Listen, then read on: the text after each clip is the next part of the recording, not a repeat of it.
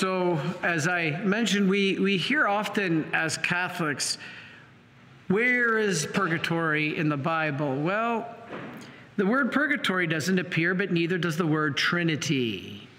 But yet the Trinity is the entire basis of our faith. So I wanted to mention here, this passage is one of actually several that support the doctrine of purgatory. I say to you, you will not be released until you have paid the last penny. Well, wait a minute. Jesus did it all. He did it on the cross. There's nothing you have to do. All you have to say is, Lord, Lord. That's not scriptural. But yet there is some form of atonement that is scriptural. Let's look at this. Now, what is purgatory? According to the church, purgatory is the state, not a place, according to John Paul. Surprising. John Paul II says not a physical place. It's a state of those who die in God's friendship, assured of their eternal salvation. So everybody in purgatory will end up in heaven, but who still have need for purification to enter into the happiness of heaven. How many of us here are perfect? Raise your hand. It makes perfect sense. God forgave us, yes, on the cross.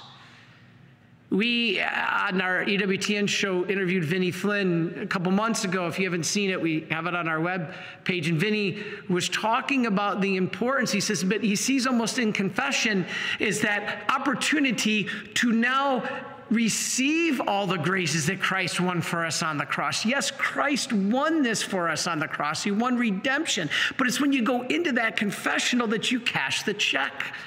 That's my term. I'm just saying because it's receiving that grace. Now, how do we know this? Well, that's not biblical, Father. But yeah, it kind of is. What about Moses and David?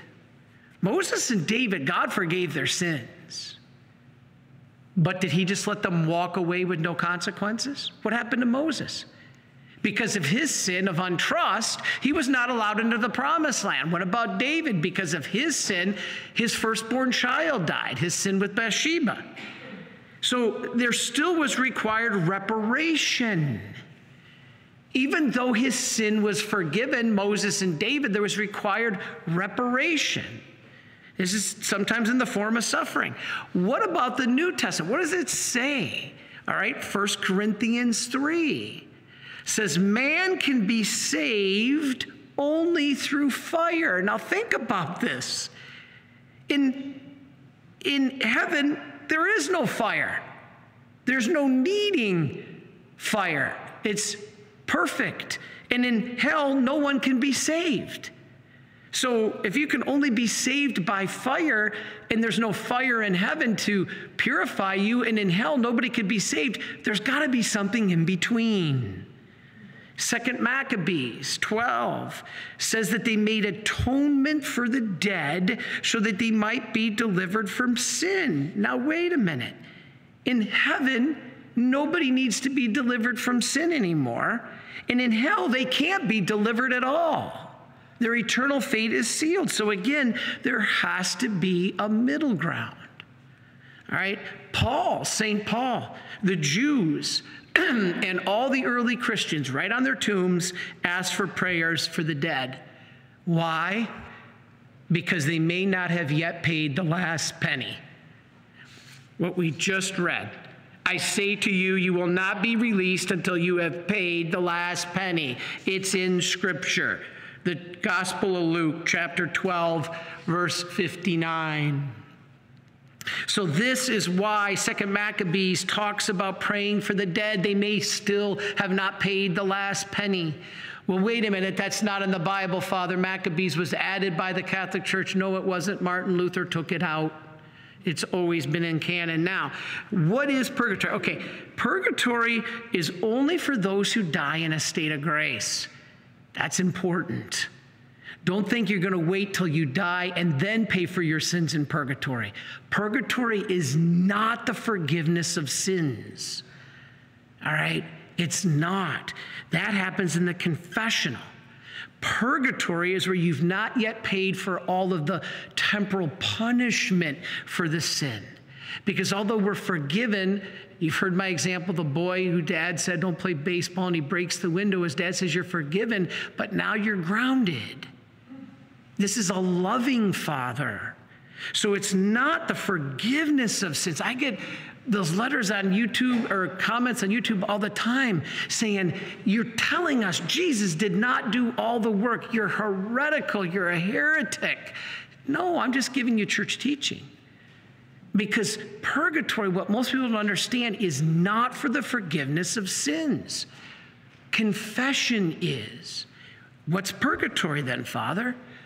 3 points, 3 things of purgatory. 1, detach from things that are not of God. If you cannot live without sports, okay, I gotta sometimes look here myself.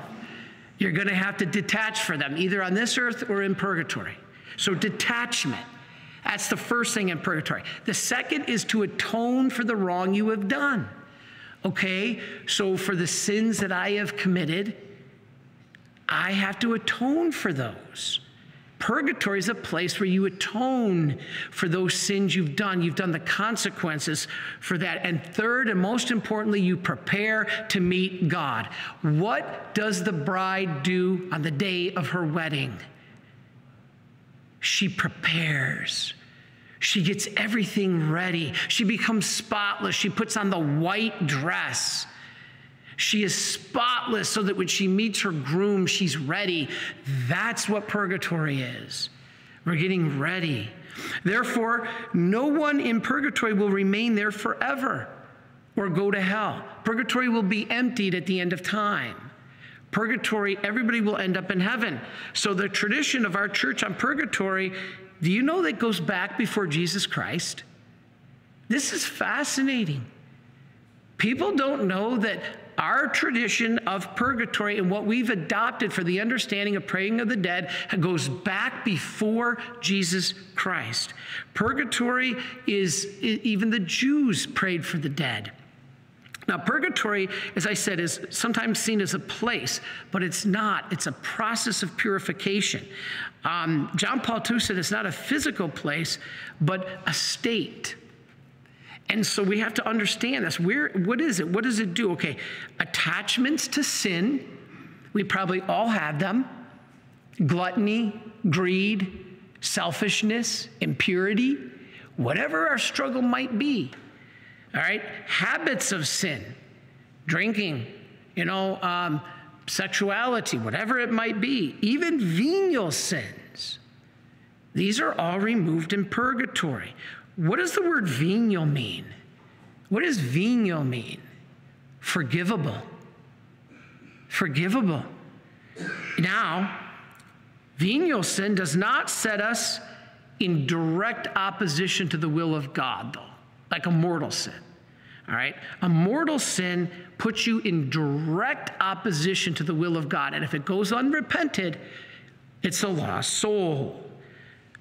Father, where's that in the Bible? Paul said, some sins are deadly, some are not deadly. He doesn't use the word venial and mortal. I mean, we have to understand when somebody's saying something. Do you know how many different ways the Bible is translated from the original Greek? Okay? Because Paul didn't say venial or mortal, he said some sins are deadly and some sins are not deadly. Well, that doesn't say venial or mortal. The meaning, this is why we have a church. It defines this for us. But some venial sins, or I should say not some, since venial sins weaken charity, they manifest a disordered affection for created goods or creatures, and they impede our growth in virtue, we need to be purified. And you've heard me say before, that's what sin is. Sin is taking your eyes off the Creator and putting it onto the creature or the created thing, or worst of all, yourself. That's the definition of sin. Now, There's good news. Like, gee, Father, way to wake us up with all this Catholic guilt. No, there's good news. Okay, purification can occur in this lifetime. You can do it here. All right, we can be purified in this life. How? Voluntary self-mortification, deny ourselves, pick up our cross and follow Christ. Remember, that's how to be a disciple. Penances, detaching yourself. These are all deeds of, the biggest one is deeds of love. All right, generosity to show the love of God rather than yourself. Why? Because love is what heaven is. Heaven is about love. So if you in this earth detach from yourself, that's step one, and then attach to God, you're ready for heaven. But in this earth, if you are attached to yourself and detached from the law of God, you're not ready for heaven. Purgatory makes perfect sense. Thank God there is a purgatory. When we're accused of saying, oh, yeah, purgatory, you're a heretic, you should answer, praise God there's a purgatory. Because how many of you are so perfectly detached from yourself and so perfectly attached to God that you're ready to walk through the doors of heaven? Most of us probably aren't. If it wasn't for the mercy of purgatory, we would all be lost. Praise be to God for the gift. So one of the ways that we can also remove is an indulgence. You've heard me say this. I've done talks on it. A plenary indulgence is the remission of the temporal punishment due to sins whose guilt has already been forgiven, meaning you've been to confession, you've been forgiven of the sin, now the punishment due to that sin is wiped away. Again, indulgences do not forgive the sin, confession does. Confession's part of the indulgence. Now, God gave his church the power to forgive sin. We know this. Whose sins you forgive are forgiven. Whose sins you retain are retained, Jesus told the first priests. Well, if the church can forgive sins, why can't it forgive the punishment? Again, it makes perfect sense. And it can, and it does through indulgences. Now listen to this. This is what the church says. Because of the communion of saints, remember, we're part of the communion of saints. Who are the souls in heaven? They're the church triumphant. Who are the souls on earth? We're the church militant. Who are the souls in purgatory? The church suffering. All right. Because of the communion of saints, that means the whole body of Christ, the church militant, triumphant, and church suffering, heaven, purgatory, and earth.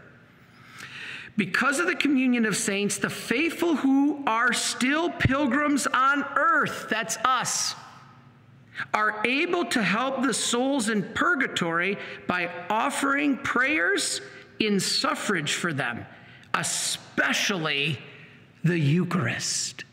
Bet you didn't know that. The greatest way you can help your loved ones who have passed is offering up the Eucharist for them. Today, offer up the Eucharist for those loved ones who have died. It's the greatest way. And then you can also help them by almsgiving, indulgences, and works of penance. What does St. Faustina say about this in the diary, 1226? Jesus told her, assist those souls that need help. Draw indulgences from the treasury of my church. And just last week, we talked about the treasury of the church, the treasury of merit. When did I do that? It was like Wednesday or Monday. It was this week. I think it was Monday. Yeah, I don't remember. I think it was Monday. But this is our gift from God. And if we do this, we release souls from heaven. I'm sorry, from purgatory. Now, do you know when most souls are released? People think Easter. It's actually not. When most souls are released from purgatory, according to the mystics, the number one day souls are released, Christmas. Second is All Saints' Day and All Souls' Day. Third is Good Friday. Fourth is the Assumption of Mary. And fifth is the Ascension. That's what the saints and the mystics tell us. So I finished by saying, a lot of times, and I did a talk on this. In fact, our EWTN show on Wednesday is going to be about ghosts because we are getting close to Halloween. So join us on Wednesday of next week on EWTN at 6:30 because our show is going to be about ghosts. Are they real? What is church teaching? Well, you know, ghosts may be holy souls asking for prayers. You hear a bump in the night, knock on your door, could be a holy soul asking for prayers, but they are good. These are good souls. Souls in purgatory, actually saints, because they have won their eternal reward, right? You know, although they're suffering, they're happy because they know that God's will reward them. They will be with God in eternity eventually. Now, we do call them poor souls. Why do we call them poor souls? Because they've not yet realized what they're longing for, union with God. So they're still poor in a way. They don't have that yet. And so we pray for them. A soul goes to purgatory, though, for most reasons, sins against charity. Please watch the gossip. Please, what Maria Simi said, most souls that are in purgatory are for gossip, lack of love, charity, calumny, defamation, detraction. You know, the greatest weapon against going to purgatory is not only stopping that, but humility, because humility is how you stop that. Wow. So to avoid purgatory, you need to help the holy souls, because once they are released into heaven, they will pray like crazy for you. You want to avoid purgatory? Help the souls in purgatory now. All right. How do you do this? Real quick. Confession, communion, penance, daily rosary, offering up your sufferings and your crosses. Get the sacraments, sacrament of anointing before you pass, indulgences, and most of all, acts of love. So basically, everybody, I finish by saying, do it now, right? Do it now, because you know suffering on earth has more value than purgatory. What do you mean by that, Father? Purgatory, they say this: 1 ounce of suffering on earth is worth more than 1,000 pounds in purgatory. So one little bit of suffering on this earth is more valuable. Why? Because on earth, your suffering can help you grow in patience, virtue. It can merit, which you can't merit after you die. You can't merit. So suffering can help change us on this earth, whereas in purgatory it doesn't. It just atones. I hope that makes sense because it's powerful. So praying for the holy souls in purgatory, do you know it's the greatest act of charity you can ever do, according to our founder? Why? Why is praying for the souls the single greatest act of charity? Charity is what gets you to heaven. Love is what gets you to heaven. And somebody says, well, okay, Father, how do I love? What are the best ways I can love? The greatest act of charity, according to St. Stanislaus Papczynski, our founder, was to pray for the holy souls because they cannot pray for themselves. And that way you help purify them, and you are purified. And you know what's funny is I'm going to have Brother read passage, Diary 58, because at the end of communion, because it talks about, St. Faustina talks about purgatory. But I did forget one last thing. If you're a little scared of purgatory, and in a way we should all be, and I mentioned indulgences is one way to wipe out eternal temporal punishment, but the biggest of all, Divine Mercy Sunday. Divine Mercy Sunday. The one day of the year where you can be completely forgiven of not only all sins, but all punishment due to sin, if you do 2 things. What are they? Confession and communion.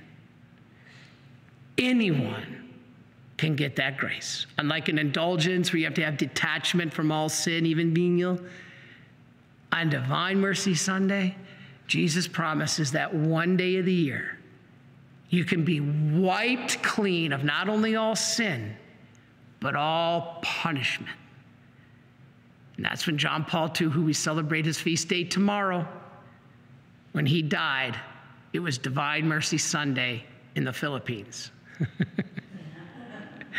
John Paul, in my opinion, was wiped clean as God rewarded him for all he had did. And he was cleansed of sin and punishment, because that's the promise of Divine Mercy Sunday. So I always laugh, Lord, if I'm going to get run over by a bus.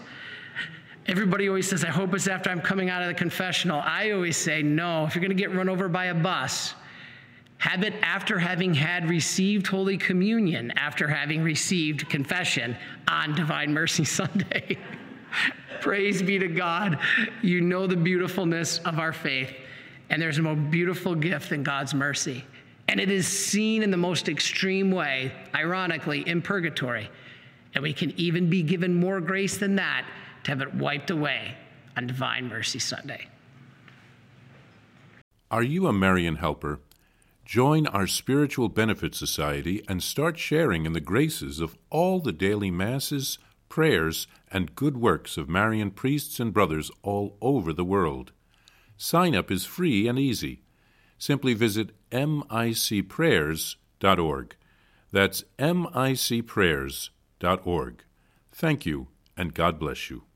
Please follow or subscribe to this podcast to receive the latest episodes and updates. If you have been blessed by this podcast, I invite you to leave a review. Reviews greatly improve our podcast ranking and will help spread this podcast to other people throughout the world. Are you enjoying this podcast? I invite you to listen to more shows brought to you by the Marian Fathers of the Immaculate Conception. Join us daily for enriching spiritual content, which will help you on your journey with Jesus Christ. Simply visit DivineMercyPlus.org for a complete list of our shows. That's DivineMercyPlus.org. Are you a Marian helper?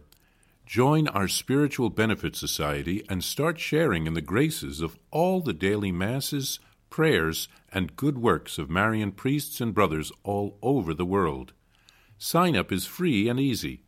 Simply visit micprayers.org. That's micprayers.org. Thank you, and God bless you.